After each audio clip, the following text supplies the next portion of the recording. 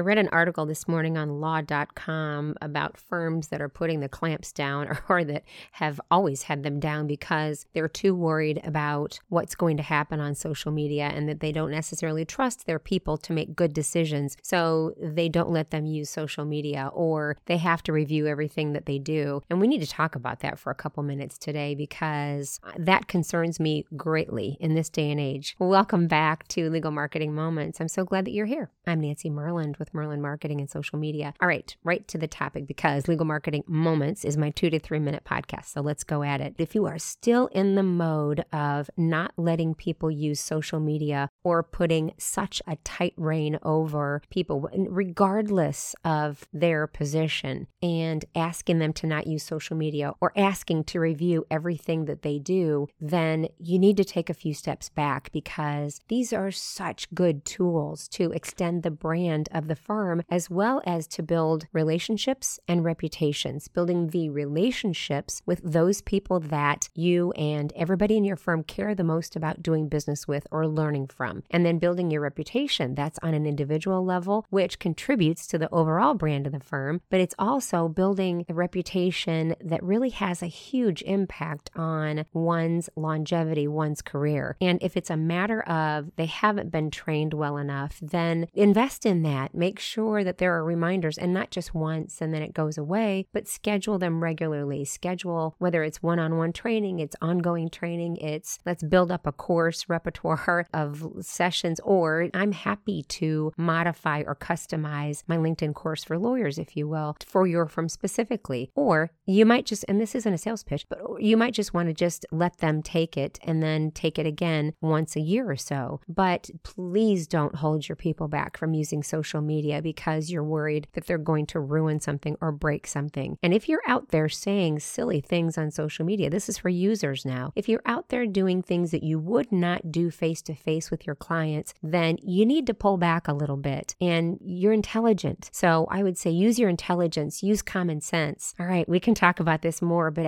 I was inspired after listening to or reading that article on law.com. And I thought, please, in this day and age, why are we still having this conversation? Why are we not training our people and then using them as an army of marketers and brand builders? All right, if you have any questions or comments, just let me know. I'm at nancy@merlandmarketing.com. And again, this is not meant to be a sales pitch, but since I mentioned it, I will tell you that LinkedIn course for lawyers can be found just right there, linkedincourseforlawyers.com. And I'm starting up another cohort very soon. So please let me know if there's any interest there. All right, talk to you soon. Bye-bye.